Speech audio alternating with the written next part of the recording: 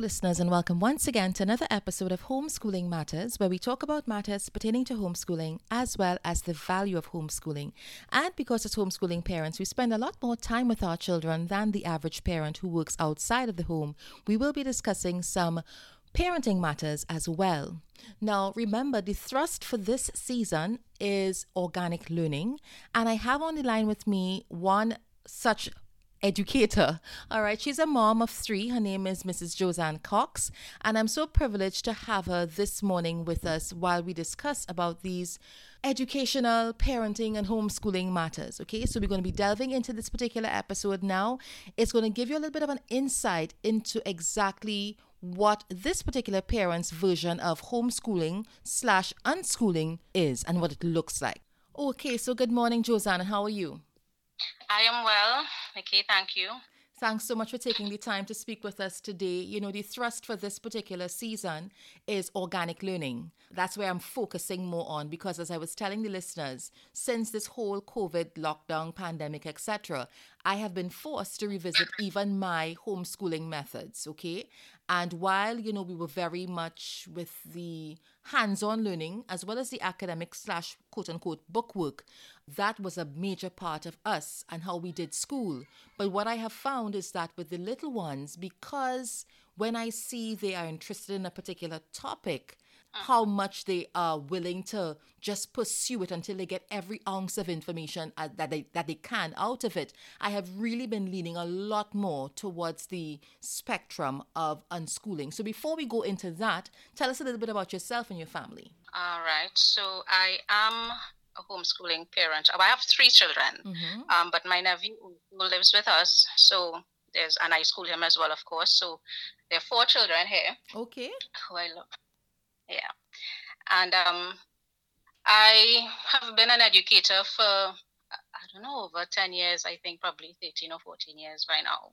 So I taught primarily at-risk schools, what we call at-risk, but I prefer the term at promise, at all levels. I like that, at promise schools, because they do have promise. They do have purpose and destiny. Yeah, most definitely. Yeah, I love definitely. that. So I've taught all the way through preschool to secondary school. I've also trained teachers. Yeah, and that's about it in terms of, but my heart is in the classroom. My heart is with the at promise children, particularly adolescents. Right. And what are the ages of your children and your nephew now? I have, my eldest is 10. Then there's an 8, my son is 8, and both my nephew and my youngest are 7. Okay, the eldest is a girl. Yeah. Okay, good. So your chosen method of homeschooling or home education is really unschooling. Now, when people hear the term unschooling, they are probably like, I don't want to touch it up with a 10-foot pole. But really, what is unschooling? Tell us about it from your perspective. All right. So unschooling would look differently, for everybody, just as homeschooling does. That's right. Right. So it really is centered upon the epistemic belief that children are in charge of their entire learning, and that it's a return to the original meaning of the word to educate, which means to draw out from, to take what is already naturally there, inherently there, and to help facilitate growth. So really what you are as an educator is really a learning associate, because what happens with us, and I'll just jump into that quickly, is that I learn from them, they learn from me. So at the start of the term, we call it a term. Most unschoolers probably would not use that term. But we decide on, okay, what do we want to learn? What new things do we want to aspire to? What new things do we want to, learn about? So, for example, the children want to, my daughter, she wants to learn how to do gel nails. Right. I have a 12-year-old who wants to do the same thing. Well, not gel nails, but just nails in general. So yeah, anything beauty she's very much into. So I get it. Yeah, so gel nails and braiding hair. And so we bought the mannequin head and she works on that. She's very much into natural hair. Right. Yeah. And then my son, he's into like making juices and that sort of thing. So what we've encouraged him to do is to plant as well. So awesome. A few fruit trees. Yeah. So I mean, all that is encouraged. So and as for me, I wanted to learn how to ride a bike. Mm-hmm. You know, last time they taught me how to skip, how to jump rope. Wow. You know, and so I have always had difficulty with my motor skills. Mm-hmm. And it's things along that line. So this term I want to learn how to ride a bike and how to swim. So they said they will help me out with that, you know. That is awesome. You know, and as parents, we tend to think that we are in charge and we know it all. But I have found myself, just as you said, learning right alongside my children, because I don't know if you follow the Families page Living Large, but just recently, our 6-year-old, he turned 6 in September, Jesse, and I had shared a little bit of his story because unlike his older siblings, he didn't start reading at 3.5, right? He was having difficulty navigating the phonetics and everything. And you know what? Because when he came along, by the time he came along and I discovered all that I learned through our 4th child, I realized, you know, there's no rush in education. Education is lifelong. And so there's no rush to get them to reach a particular benchmark by a particular age, because guess what? I have the freedom to educate my children at home. But what it has facilitated though, yes, we are working on his reading and he has come a long way. He's already in book 4, and he only recently started that in, I think it was September. Started with a book 1, and which is the Sunstart series, and he's in the book 4 now.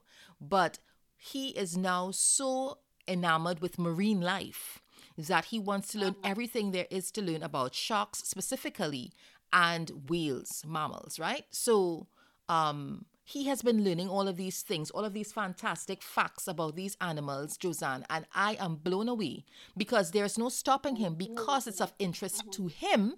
He is just getting information and educating not only himself about these animals, but also the entire family. And well, of course, we've put a couple of his videos up on the page, and even grown folks are saying, wow, Jesse, I've learned so much about these animals thanks to you. If you he will ask you, Mommy, what sharks live in our waters? And he will go and he'll do, I said, well, okay, well, you research it. And so he asked me that once, twice, and then all of a sudden he's now looking at different countries around the world, and he can tell me, okay, well, these sharks inhabit these waters, or these whales, or this particular marine life can be found here, there, and everywhere. So you're very, very correct where you say we are just supposed to be associate educators, or we learn right along with them, we facilitate them. And you know, one of the episodes I have for this season as well is entrepreneurship. I did share one before, but look at your son. He's interested in juicing. You know, I have my daughter who does the cupcakes. I have this other one who does all things beauty and fashion. And we have been duped into thinking that you have to go through a particular, or you have to be along a particular path before you could start even thinking entrepreneurship. So you have to go to school for how many ever years, 14 years or whatever years, and then you probably go to university and do a couple courses before you can branch out into whatever your niche or your field of interest is. But you are facilitating your son if he wants to get into juicing, maybe agriculture, maybe farming, right? You're facilitating your daughter with the gel nails and the thing. And that is what I'm trying to get parents to understand as well.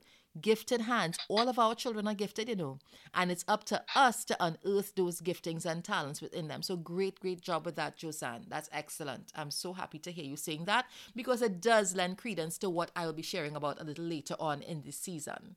So Josanne, tell us what a typical day looks like for you guys. But as I said, when people hear unschooling, they think you're just vegging out, watching television, doing everything that's against school. You know, what does a typical day look like? Right, so there's no typical day really, but I know that, but for their benefit. No.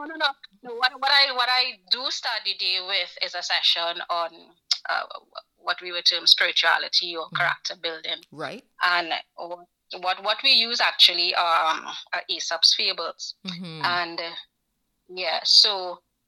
And it's really, really old English type. Right, I have it too. Really, So I do that reading, but while I'm reading, they're acting it out. But they're acting it out as to how a Trinidadian would say it. Okay. So I am very much into our own language, and verifying it very much as a language in its own right, with its own semantics and phonetic structure and so on, and what we do is code switch. So there's that.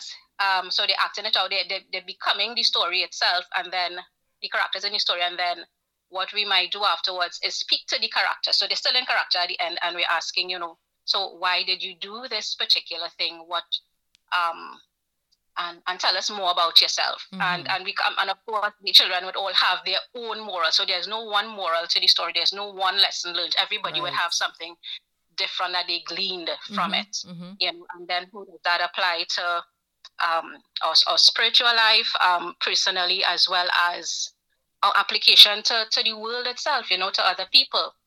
Right. So that's very important for us in terms of, that type of grounding. I can tell you what happened yesterday. Well, we live, I guess, at the base of a hill and just a pathway into the forest, right? So we did a tug of war yesterday, the two elder ones. And, well, it was on an incline, but that wasn't just a game of tug of war. Now, I'm very impulsive. I didn't plan this, so that game of tug of war turned into a lesson actually on privilege and on gravitational force and privilege in terms of, like my daughter, she had the privilege of, let me just say this. So it wasn't just tug of war. They also had a rock on either side of them that they had to reach to. Okay. Yeah? I'm hoping that I'm able to help them to visualize. I think I'm visualizing it. So, right. So each of them had a rock behind them about 2 feet away from them. So that was the goal they had to reach. They had to either one pick up the stone, And so my daughter won because she was at the base of the incline, and right. So she had gravity to help her along and the slope. And then we drew reference then to privilege and what does that? And then they exchange places. And you see and my son said, you see, I won because I was in this particular position, Great lesson. So we drew comparison to either of them being on the incline and they worked hard, but not as hard as the person who was to the top. Yeah.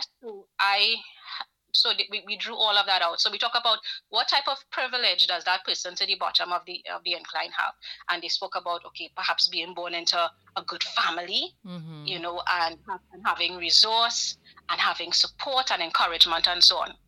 So the person to the top of the incline now, it wasn't just him being to the top; it was also mossy.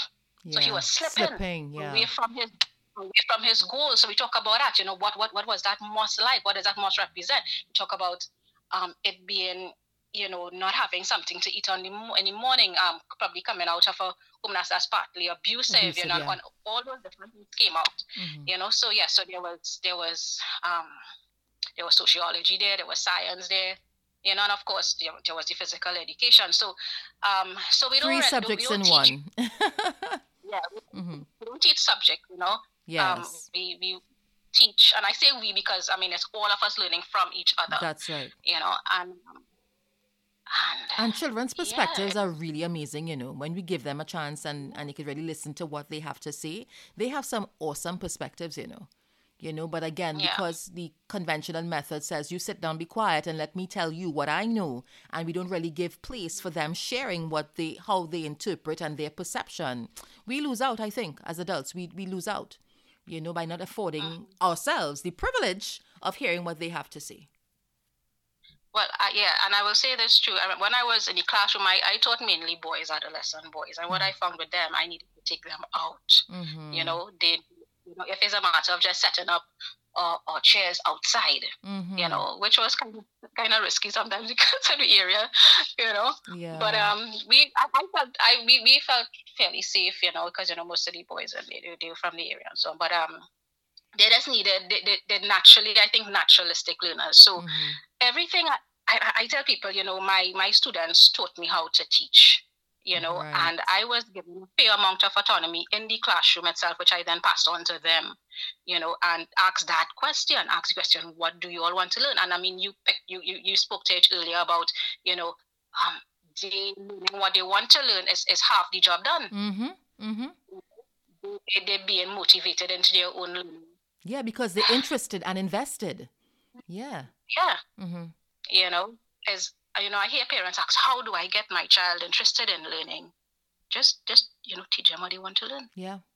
And that's half the battle, if not more than. So like, for example, and I think it calls for a measure of open-mindedness too. So like, for example, my daughter, she loves gymnastics. She's always doing some move.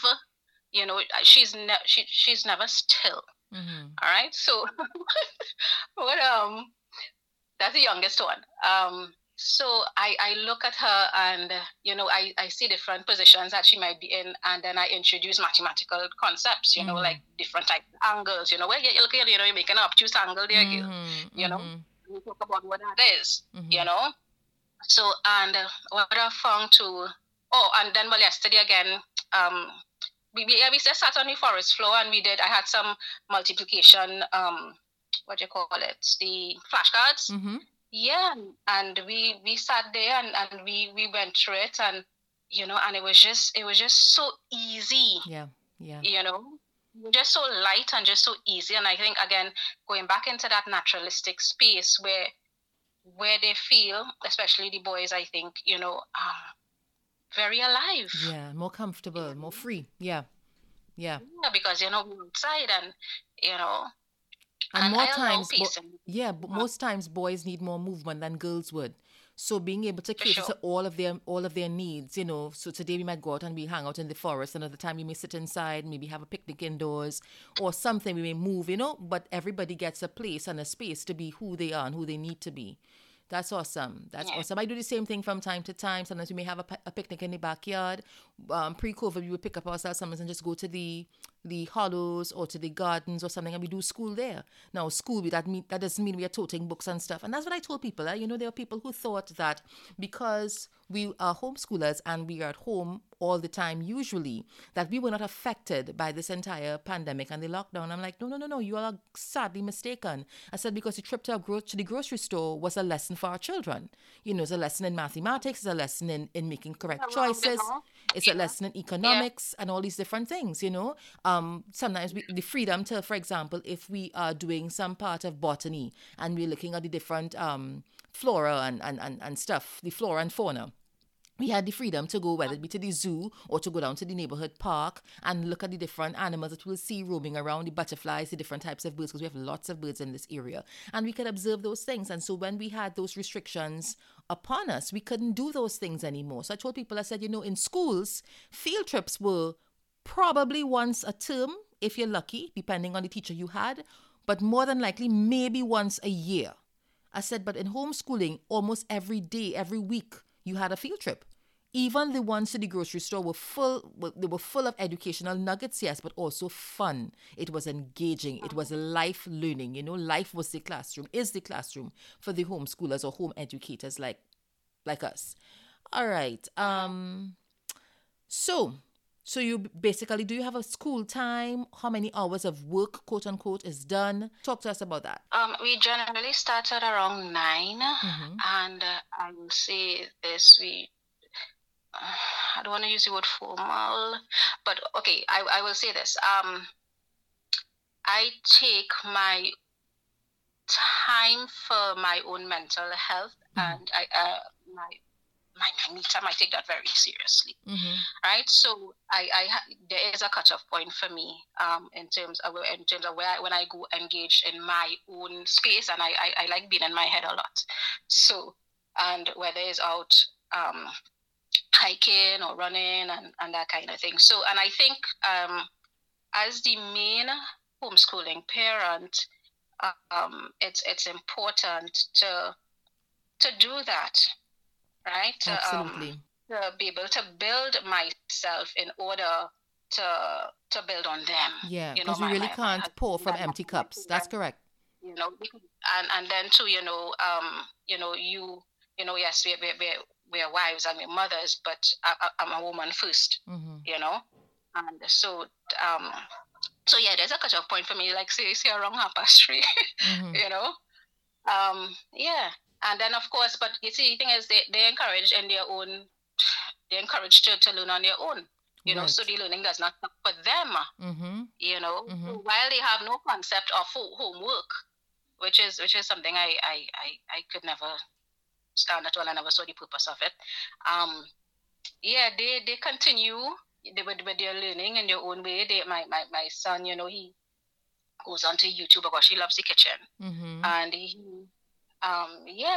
looks up recipes, and I see him there, and that is not something I told him that you should do. That's right. All I do is encourage him, and I say, okay, well, Jerry, just at least, because when I'm ready to cook, sometimes I don't find the ingredients. All I ask him is to, please let me know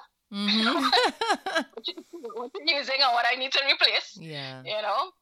Yeah. So they continue on their way, and I have my time as well. I really do love that, and that's what I keep saying. That's what homeschooling does. It facilitates a love of learning. If it's done the right way, that is. It facilitates. So even when we, on this end, we close the books, learning is still ongoing. It could be through, well, we do our Aesop fables at night, right?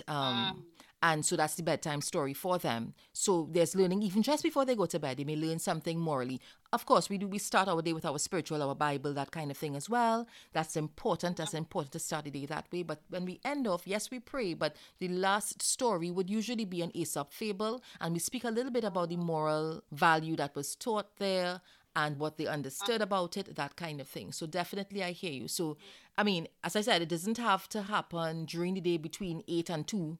It can happen throughout the day, even in your presence and outside of your presence, in your absence. Okay, so that's awesome. So do you have any regrets about choosing to educate your children yourself? I didn't have a choice. No, it was a series of unfortunate events that because it started with childcare, which is in a desperate situation in the country. Unless you're willing to see through your nose, to get appropriate, safe childcare that will give you a peace of mind. So that's what I did. I was paying through my nose until and then it started with childcare, and then it was like, okay, well, I'm a teacher, so I might as well just continue on this, But I loved my job. I was pretty good at it, and I loved my students. They were my own,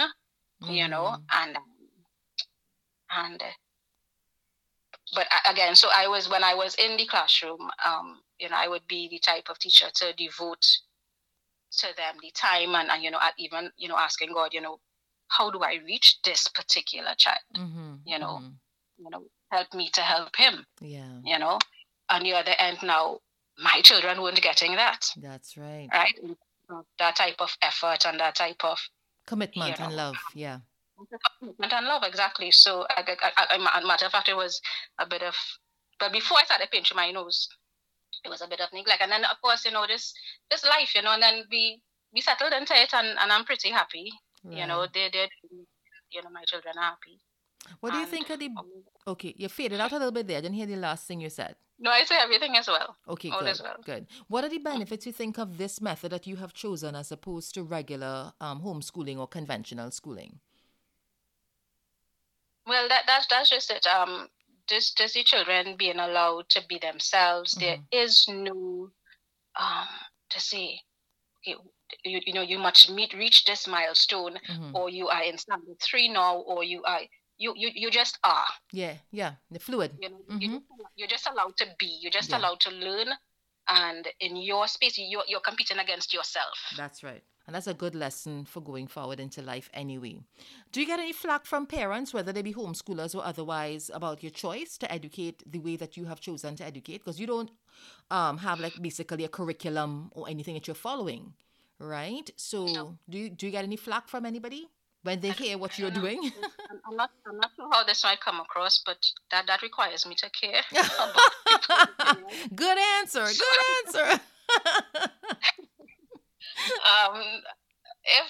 If they do, you're oblivious. It doesn't matter to me. I hear you. Say no more. So yes, say no more. But Josanne, this is my last question for you. What are your plans for the future of their education? I mean, if you're going to be going this particular route, we live in Trinidad and Tobago, and of course, they have to, depending, they may have to do our regular exams, CXC, CSEC, that kind of thing. What are your plans concerning them? Do you plan to homeschool all the way through secondary school? You're going to stop at the end of primary, send them off? What are your plans? Well, you think what really happens after secondary school? What happens really after Form 5?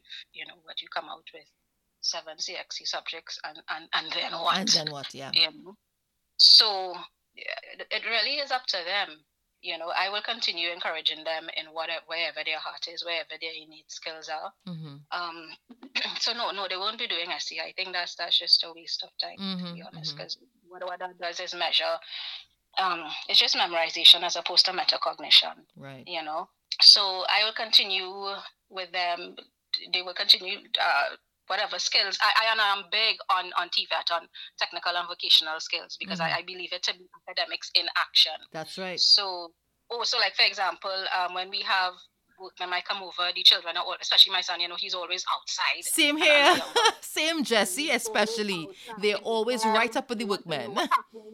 And they help, and I ask, if they could look on, and they encourage them to, of course, to put on the tools, and to be learning the tools, and they can do a lot of things around the house, and I'm happy about it. Yeah. My son was the one who taught me how to use power tools. Because and right, so we'll go at these CXC subjects maybe one a year or two a year, depending on what I see each child might be capable of. But at the end of, let's say, I don't know, 5-6 years or whatever, they will also have skills. That's right, which is more important. Also be able to make, to not just save money by being able to do things on your own, but to make money as well. That's right. Because in light of everything that has happened, Josanne, I mean, some people have lost their office jobs and their employment that way, but skillsmen, they are still working, because the plumbing is still falling apart in some cases. Your house still needs this repair, that repair, and you still need to call those guys. So I wish we would stop looking down on those technical and vocational skills. In fact, that is why I started the Gifted Hands program that I did, was it last year before, 2019 was when I started it, August 2019. Hoped to continue last year, but of course with the pandemic, I had to slow things down. I'm hopeful to resume them, because I really do believe that every single child is gifted, and that, one of my jobs, apart from unearthing it in my own kids, is to do it for other people's children, because most people were so busy, they didn't have the time. So the softer skills, the sewing and the cooking and that kind of thing, I'm doing that. But again, on that particular page, Living Large, people are amazed at the number of things that I do. And it's just because when I was growing up with my single parent mom and my great-grandmother, she used to do a lot of things. She wasn't into power tools and stuff, but I saw her, because she was a single parent, working very hard to ensure that I had everything that I needed and even wanted. But she used to just do things and fix things, and she was a go-getter. I still miss her so much, because she just passed 4 months ago. And it's still very hard to deal with, because she was not old, she was not sickly or anything. It was a very sudden passing, and I mean, I'm talking about her and I'm starting to tear up. But I learned that go-getter mentality from my mom, and I guess I just took it to a whole other level. And so actually, when I'm finished with this interview, I have another one, and then I'm going to get right back onto my power tools. I have something I want to build for the bathroom, and all of these things I put up on the page. And I am putting these things up just to show people that, you can save some money by doing these things yourself. And people are asking me to order, they want to order the things. So whereas one source or one stream of income has seemingly dried up for me, where the business of Daughters of the King is concerned, because I can't travel, our borders are still closed, here is a possibility, if I decide to take up on it, to make things that people would love for their homes. And my eldest son, he's at university now, of course, doing it from home. And he's like, Mommy, I would be your apprentice, because he's realizing the amount of orders that I'm getting for things. I have other things that I'm doing. I don't have the time to sit down and be, just building. So all of a sudden, he is now interested. And so I'm teaching him, and he can probably take it over and get this as a source of income for himself. You just never know. So Josanne, I'm so grateful that you took the time to speak with me this morning and to share what you've been doing with your children. I think it's absolutely phenomenal, and I wish you all God's best for this year and beyond. May He continue to bless the fruit of your lips and the fruit of your hands, and that your children, your family, whatever businesses you guys may have, may prosper, and that you guys remain in good health as well to continue what you're doing. This is really awesome. Thank you so much. And like you said, unschooling looks different for everyone, just like homeschooling looks different for everyone. It's all based on your family size, your children. They're all unique. right? But I'm sure there's something that Josanne shared here today, something that I may have shared today and before, or during the lifetime of this podcast that may be of benefit to you guys. So I pray that you guys will take a good listen, do some introspection, and examine whether it be homeschooling or unschooling for your families going forward. Thanks so much again, Josanne. Anything you want to leave with us, or that's it? No, just thanks for having me, Nikki. Okay, always a pleasure, honey. Thanks so much again.